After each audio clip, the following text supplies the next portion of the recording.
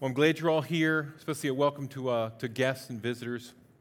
I want to start off with a little bit of a history lesson. You know a lot of this history. The Declaration of Independence, we declared our independence from England and signed that document, that declaration, on July 4th, 1776. The Revolutionary War lasted just over 7 years. And during that time, we were under a document called the Articles of Confederation. It was very unlike our Constitution now. It was weak. It was very weak for several reasons. First, the smaller states were concerned about getting overwhelmed by the larger states. The southern states didn't trust the northern states. These differences made a weak alliance which just about crippled the war effort. If it were not for General George Washington, a man who kept the Continental Army together, we would not have our independence now. The Continental Congress commissioned Washington because they trusted him. The Army followed him because they trusted him.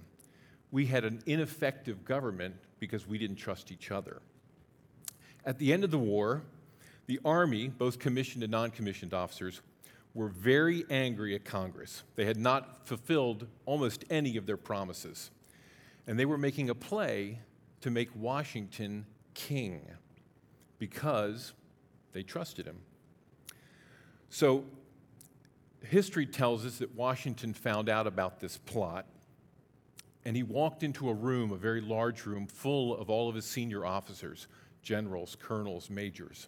And they were all gathering, talking about this move that they wanted to make. And upon his entering the room, you could hear a pin drop. All of his leaders were there in a treacherous, treasonous meeting. Their leader met them in there. What was Washington going to do?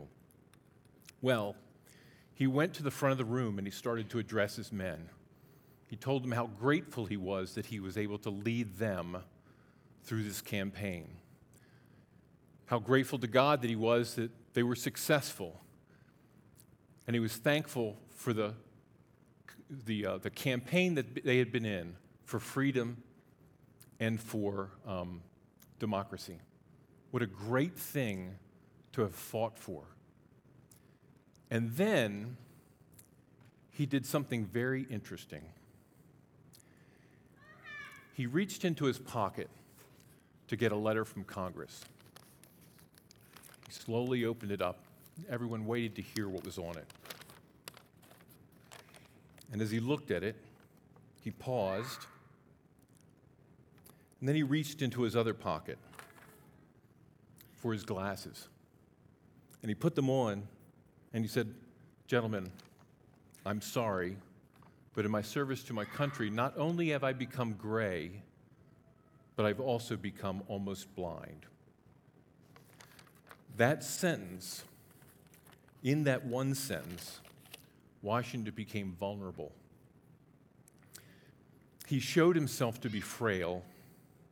He humbled himself before his men. They saw him in a light that they'd never seen him before.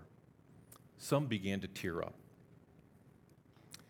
That sentence changed the course of history and ended all talk of ending a play for dictatorship. It made it very clear. They knew not only what Washington was saying, but what he was saying about what they were doing, and they stopped. Washington was not perfect, far from it, but he was a humble man. And that humility protected this country from returning to what they had so valiantly fought to leave. Humility is the embodiment of wisdom. So let's open the book of wisdom and learn what Proverbs has to say about humility. So the title of this message is My Father's Lap or My Father's Throne. The reason for that title will become more evident later. The big idea is Proverbs reveals the mind and the heart of God about humility, about pride and humility to protect us and to bless us. So let's pray. Lord, our eyes are darkened and our hearts are cold. And we need you, Lord, to open our eyes and to soften our eyes, our hearts for your message, for the seed that you're going to plant. And Lord, for you to yield that fruit in our hearts. We ask this in Jesus' name. Amen. So we're going to start at the beginning of Proverbs. We're going to start up and talk about the author and the purpose of Proverbs. It's subtitled, God wrote the book of Proverbs as a father writing instructions to the child that he loves. Proverbs 1:9. The Proverbs of Solomon, the son of David, king of Israel, to know wisdom and instruction, to discern the sayings of understanding, to receive instruction in wisdom and wise behavior, righteousness, justice, and equity, to give prudence to the naive, to the young, to the youth, knowledge and discretion. A wise man will hear and increase in learning, and a man of understanding will acquire wise counsel. To understand a proverb and a figure, the words of the wise and their riddles. The fear of the Lord is the beginning of knowledge. Fools despise wisdom and instruction. Hear, my son, your father's instruction, and do not forsake your mother's teaching. Indeed, they are a graceful wreath to your head and ornaments about your neck. So these 9 verses I've kind of cut up into 3 different sections. The first 6 verses I'm going to call the executive summary about the book of Proverbs. Verse 7 is the cornerstone of the book. It's kind of the main idea. And verse 8 and 9 give us the why. It gives us the author and his purpose. So let's look at the executive summary. Verse 1 is like the title page. Okay, so to speak, this is the book. It's Proverbs, and the author is Solomon. And in the next 5 verses, we see a laundry list of words that we see that are themes throughout the book of Proverbs. Wisdom, instruction, righteousness, justice, equity, prudence, discretion, learning, understanding. Then we get to verse 7. This is the big idea. The wisest man who ever walked the earth to date at that time had captured wisdom in 31 chapters, and he was about to give it to us. The wise seek it out, the foolish don't. Well, worse than that, the foolish despise it. So I don't want to overwork a theme that we've looked at for the last month, but Solomon divides up the world into 2 different people who pursue wisdom and people who don't. The people who do pursue wisdom he calls wise. The people who avoid it he calls fools. Solomon defines that distinction because he's about to take off his teacher's hat and he's about to put on his father's hat. And in verse 8 we hear the cry of the father's heart. Hear, my son, your father's instruction. Do not forsake your mother's teaching. Listen to the passion. Listen to the emotion in those verses. In the Hebrew, the word here is sema. It's used 56 times in the Old Testament, and it's a commanding word. It's not kind of like, did you hear me? It's a very, very authoritative word. In Deuteronomy 6, it's used, hear, O Israel, the Lord your God is one God. There's an urgency, a directness. Hear what I am about to say as Solomon speaks to his children. So let me recap. The book of Proverbs is known for its rich wisdom. However, it's also known for its deep, passionate call, the call of a father to his child. So now we're going to start to specialize in Proverbs, and we're about to discuss what Proverbs says about humility and pride. I've subtitled this. See, the really good speakers, they can just leave that kind of thing up there, but I have to have subtitles. Subtitled attacks. Proverbs attacks the topic of humility and pride in 2 ways, with instruction and emotion. This is where Proverbs reveals both the mind of God and the heart of God. This is where we get to see. We're going to first start with the heart, with the instruction of God, or the mind of God. Proverbs 11:2. When pride comes, then comes disgrace, and with the humble is wisdom. So it's like the law of gravity that we talked about before. If you take a ball and you drop it, it's going to fall. If you practice pride, you will fall. However, grow in humility and you'll grow in wisdom. This is God's instructing us through Solomon, where we may seek humility. That is the way of wisdom. God says, I've seen it played over and over again 1 billion times, 7 billion times. Resist pride or be disgraced. So let's try another verse. Proverbs 12:9. Better to be lowly and have a servant than to play a great man and lack bread. Here's a comparative statement. Better is this than that. Be lowly and be humble with what you have. Don't boast about being big things that you don't have. And don't make things up. So what's going on here? What's going on with this person who's making things up? Why is this pride? Well, we've all been given gifts and talents, and we have opportunities, and we add hard work to those opportunities. But ultimately, God is the one who blesses us. So no matter how smart we are, no matter what our degree is in, no matter what occupational course we choose, it's God that blesses us. And as such, we need to be content with what we have, demonstrating faith in what God's given us. If we're not content, we're ultimately not content with what God has, and our issue is with Him. Therefore, Proverbs 12:9 says, be happy with what God's given you, and don't make up things or put on airs. Because contentment is an indication of being humble and accepting God's provision, and arrogance is questioning what God is trying to give you or fool others into thinking that God has given you what you think you deserve.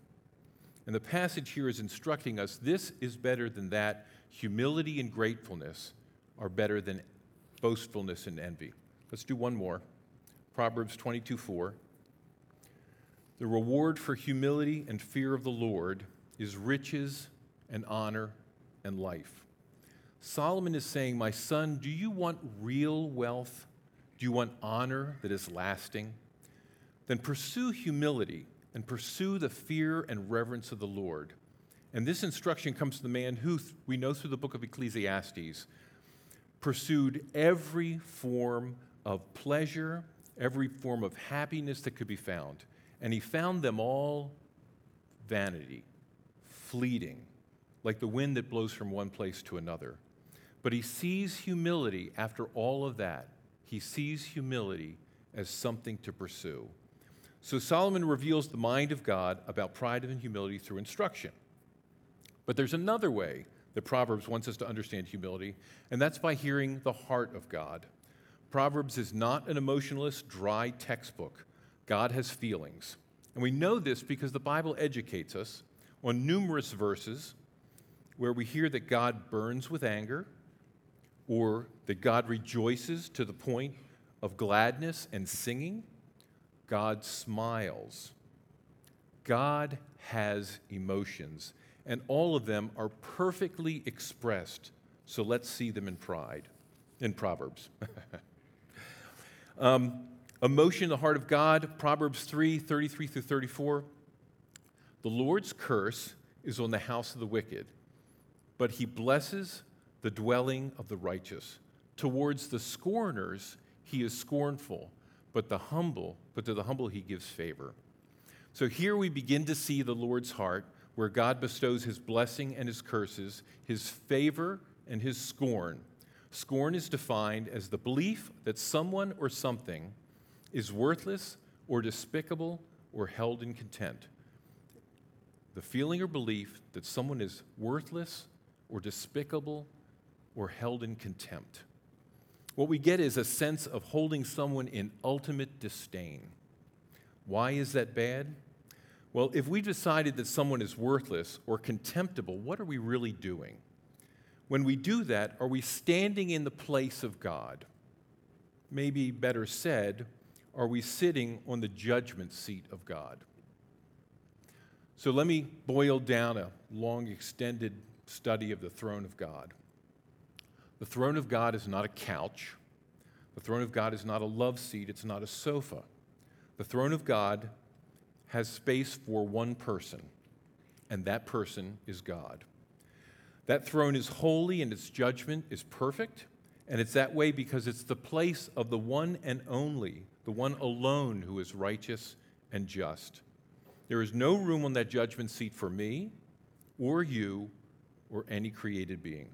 So let me ask, for us to hold someone in contempt, to judge them as worthless, is that humble?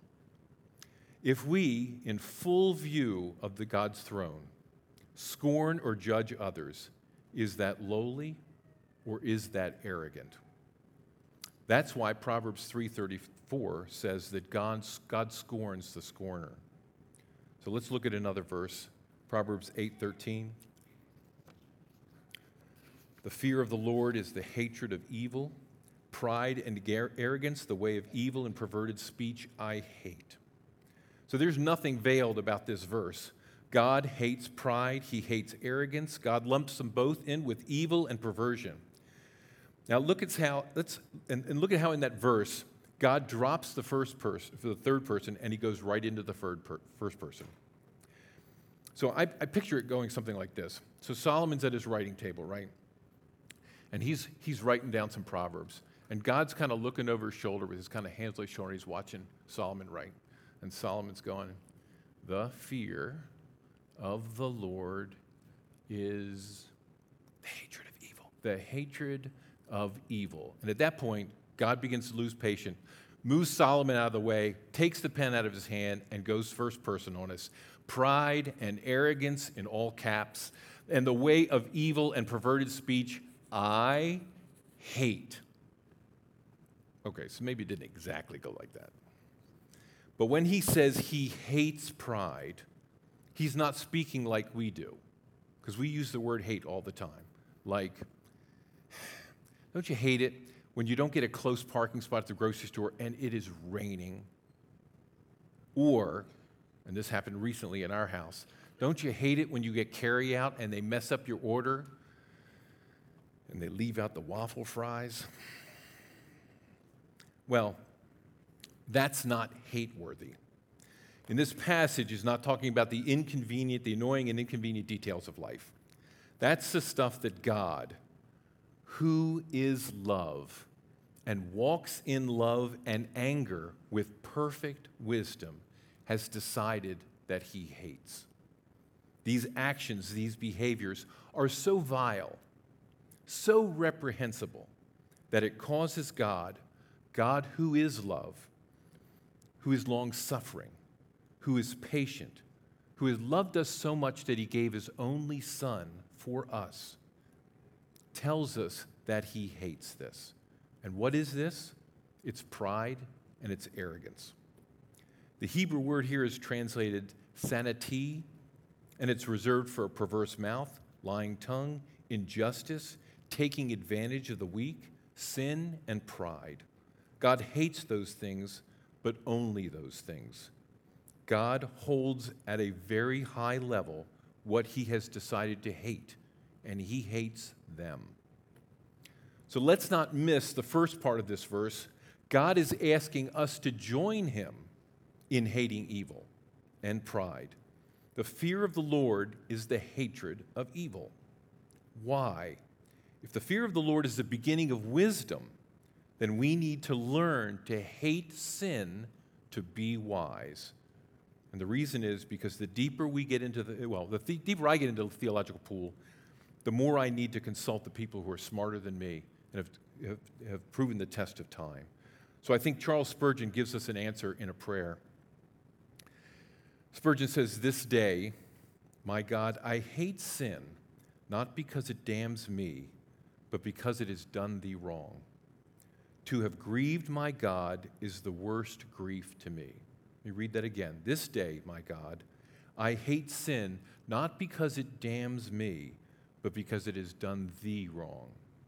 I have grieved my God. To have grieved my God is the worst grief to me."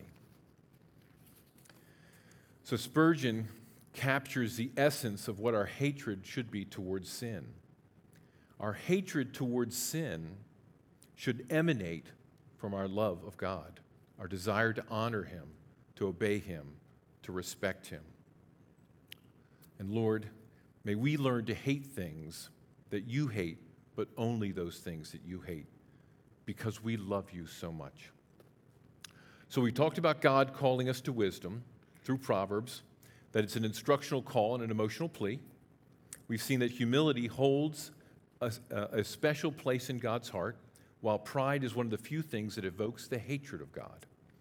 We've gotten this far without defining humility. So let's look at doing that. So what's the definition of humility? Well, first of all, let's start off with some misunderstandings of humility. So, first of all, what is humility? Well, humility is not thinking of yourself as worthless, okay? It's not discounting the value of everything you do. It's not rejecting things that you do well. So, anybody ever heard of a track star by the name of Usain Bolt? Okay, I'm gonna flash a picture up of him.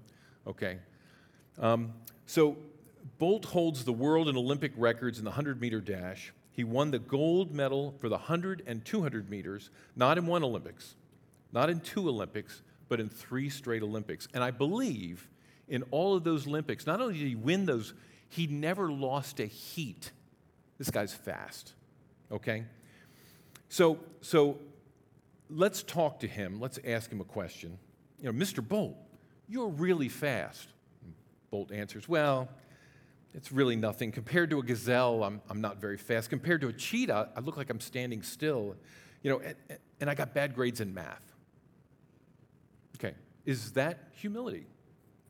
No, that's really a break with reality. He's fast. It's just true. So just discounting what we do isn't really pride. Thinking of yourself as worthless is not only an accurate view, it's a non-biblical view. So another misconception is false humility. So let's go back to theologian Usain Bolt. Mr. Bolt, you're really fast. He says, oh, not really. I didn't get out of the blocks very well, and I kind of eased up at the end, and the competition wasn't nearly as good this year, but do you really think I'm fast? Okay, that's not humility, that's false humility. It's not real, it's fake, and it's what I call kind of fishing for a compliment. So the third misconception is humility being a doormat. Well, a doormat is a person who's treated poorly or unfairly for numerous reasons, none of them valid. Therefore, a doormat will spend their lives giving nothing because they don't understand their true and real identity in Christ. Actually, God has given everyone in this church gifts and talents that He wants you to share. And He's given them for His glory and our good. So if you consider Grace your church home, that's awesome. But do not keep your gifts under wraps.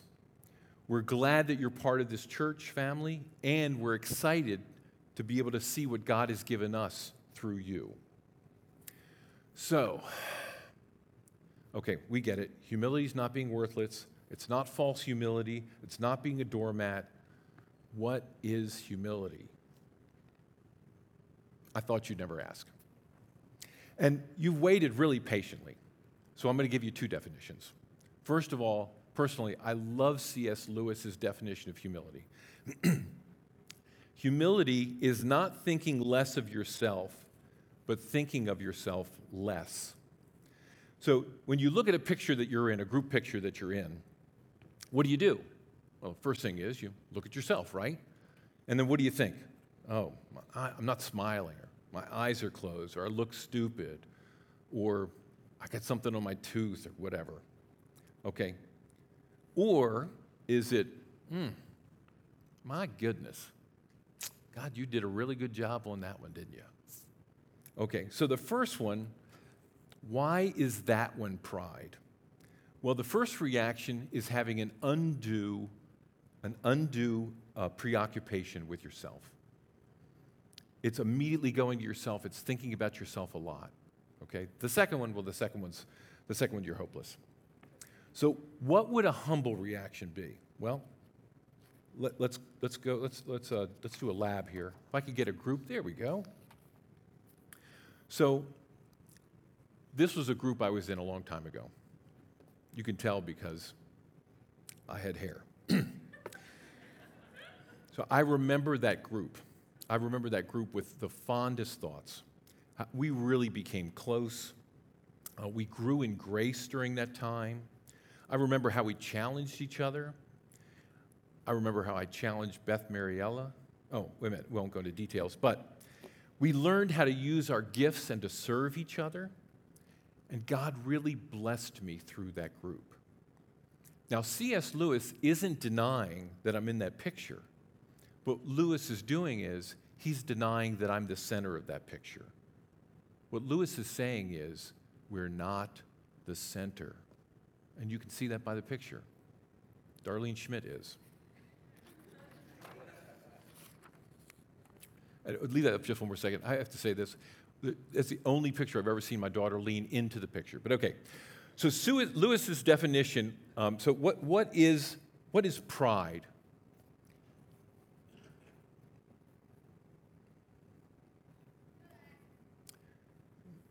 By Lewis's definition, well, let me do one more thing. True humility. Let me give a second definition, and it's mine. So true humility is living with a God-oriented view of myself. True humility is living with a God-oriented view of myself. So let's pick that apart. I put some Bible references up here that you can look up later. But God made me for his purpose and for his pleasure, not for mine.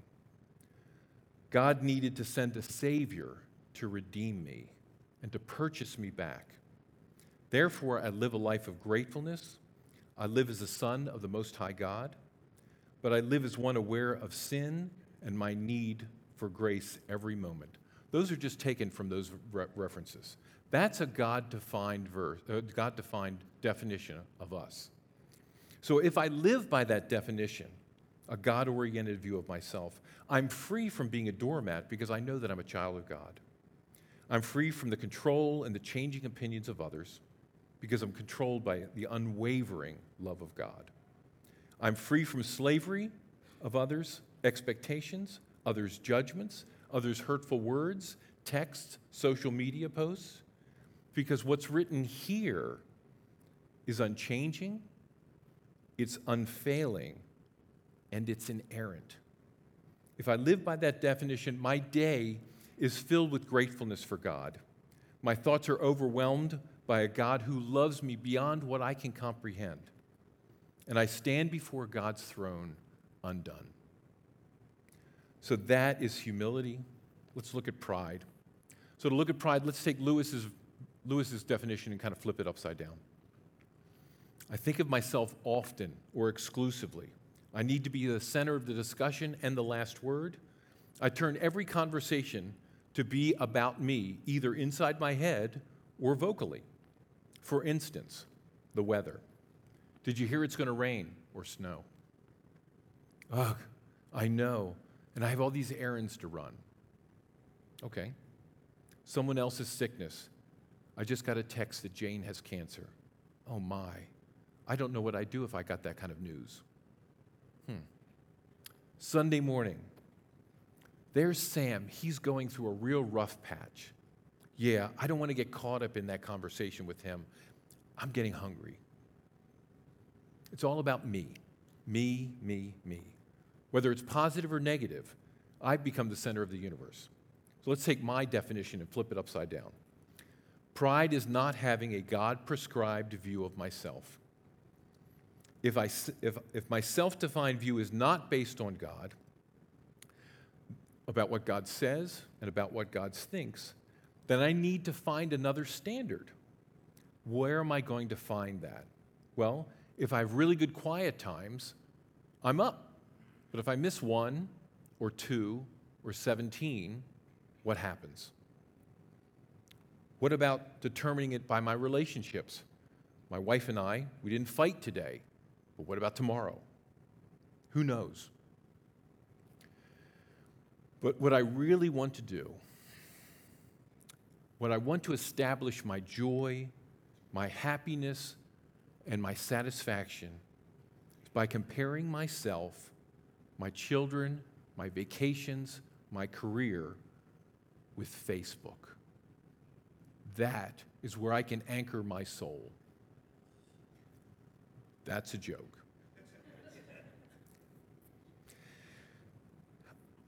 Pride is a cruel taskmaster. It's a very hard taskmaster. So that brings us to the last point. The lessons of pride and humility hold a special place because they're not something we do, but they're something that we become. There are verses in Proverbs about unjust scales, about entering into agreements and financial contracts. There are Proverbs about how to treat your cattle and how to treat your children. Those are different. And even table manners in front of the king. But we see these names and these titles pepper the pages of Proverbs. Titles like the proud, the humble, the scorner, the lowly. They transition us from a don't do this and don't do that to a be this and don't be that. There are proverbs that are do's and don'ts. They address our behavior, and they're in God's word to protect us. But there are proverbs that in essence are saying, become this and don't become that. These are character verses. They're calling us to become something by the power and the grace of God. They go beyond telling us to behave a certain way that honors God because they call us to become like God. They call us to become like Jesus. Now, I have 4 children. 2 of them work in the financial field, which is more of my family tree, and 2 of them are in the medical field, and that follows my wife's DNA. And I don't look at them differently because of their field of work or their job title, or because of what they do. What I care most about is what they've become. 3 John verse 4 says, I have no greater joy than to hear that my children are walking in the light. They're walking in the truth. I could care less if they're a butcher, a baker, a candlestick maker, as to who they have become. I care less about what is their occupation than who is their preoccupation. And that is God's heart. That is God's pleading heart towards us. Remember Proverbs 1:8, hear, my son, your father's instruction, and do not forsake your mother's teaching. So we've climbed a mountain this morning, and we've learned a lot. We've learned about the author of Proverbs and his purpose. We've learned what the book and therefore God says about pride and humility. And we have a working definition of humility. And lastly, we know why pride and humility are so important. Now we face a fork in that trail. We have a choice now to take one or the other. One of those forks is to ignore. We ignore that pleading voice of God to listen, to heed that cry of God. Or the other path, which is application. Now, the path of application looks more difficult, only because it is. Because that path is filled with the challenges and obstacles that come in the form of questions. Questions like, am I arrogant? Am I scornful? Am I judgmental? Am I proud? Is that who I've become? Or are you growing in humility? Are you quick to forgive, swift to see your own faults? Are you quick to repent and ask forgiveness? So let's try to take what we've learned and apply it to our lives with gospel applications. God scorns the scornful, but he gives grace to the humble. Are we guilty of scorn? Do we scoff judgmentally at, let's say, anyone who drives faster or slower than us on the highway? You just don't get in my way, right? Someone who takes too long to start at the green light, or someone who dares to honk behind me because I took an extra heartbeat to pull out after the light turns green. Guilty on all of those and a lot more. Do we judge our boss's decisions, usually negatively? Civil servants there to serve us, but they're doing something that makes no sense to us. Are we judgmental of them? Co-workers who are not meeting our expectations or pulling their own weight. Have you found yourself in any of these categories? Don't these people fall into the imago Dei, the image of God? Aren't they all created in the image of God? And yet that's how we treat them. Okay, what about people who hold differing political views? Do you judge them? Do they anger you? So in my own heart, I know I drop people kind of who are in a kind of opposing political positions in me. I drop them into two buckets. Okay. First, either you're pitiful and you're ignorant because you're not as enlightened as I am, or you're a dangerous messenger of Satan and his legions. I don't have a third bucket. That's where it stops. But isn't there a third category? Isn't there room for a fellow traveler who's in a different place, who's loved by God and accepted by me? Can't we find that in humility? And do you find yourself in any of these statements? What about our church family? The music's too loud. Turn it up. More theologically rich hymns. I want more of the stuff from the radio. We would solve all these things. Just play my Spotify channel. So let me get more specific and more personal. The pastoral team revisited marriage, divorce, and remarriage about a year ago, and we were wrestling in that topic for months. The scripture is clear about the topic, but applying it to the endless permutations of life was very, very challenging. So we stress tested the position paper, and as we did that, a phrase would keep coming up. Okay, but what if this happened? Or what about that situation? And often, we didn't like the results. But Scripture dictated a certain position. There was a lot of debate, a lot of arguing, and a lot of challenging each other. There was a lot of opportunity for what I used to call copping a tude. I'm not seeing any recognition, that's fine. Okay, I can be opinionated, and I would aggressively vocalize my opinions. That's a really clean way of saying I would argue and yell in those meetings. Several times after those meetings, I would be concerned about my relationship or my feelings towards another pastor. Immediately afterwards, I would talk to that pastor either by my initiation or theirs, and the conversation would continue about that topic for 5 minutes or so. But then the transition would come something like this. What about us? Are we okay? Usually there was nothing there, but sometimes there was. And just the act of saying that, of asking that question, of valuing the relationship that we had followed up, was enough to reconcile things. It was enough to restore us. We might offer a different opinion. We might come to a different opinion, but we refuse to differ in respect. So I don't know about you, but I've learned a lot from this study. A lot of stuff I didn't want to know, but it's good for me to know.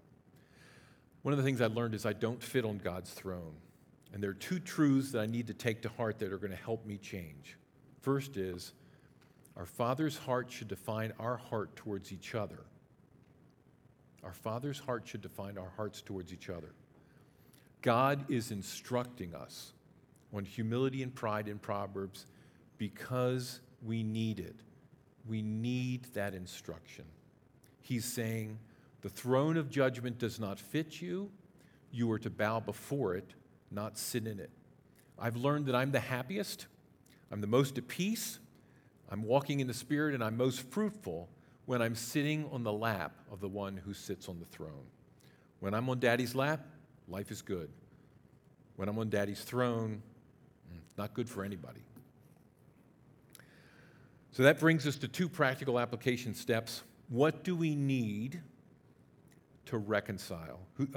With whom do we need to reconcile? And what do we need to bring to God in repentance? Two questions to take home, or two questions to work on here. God hates evil. We have read that God hates perverted speech, God hates pride, God hates arrogance, God hates wickedness. God hates abortion, He hates oppression of the weak. God hates prejudice. But have we forgotten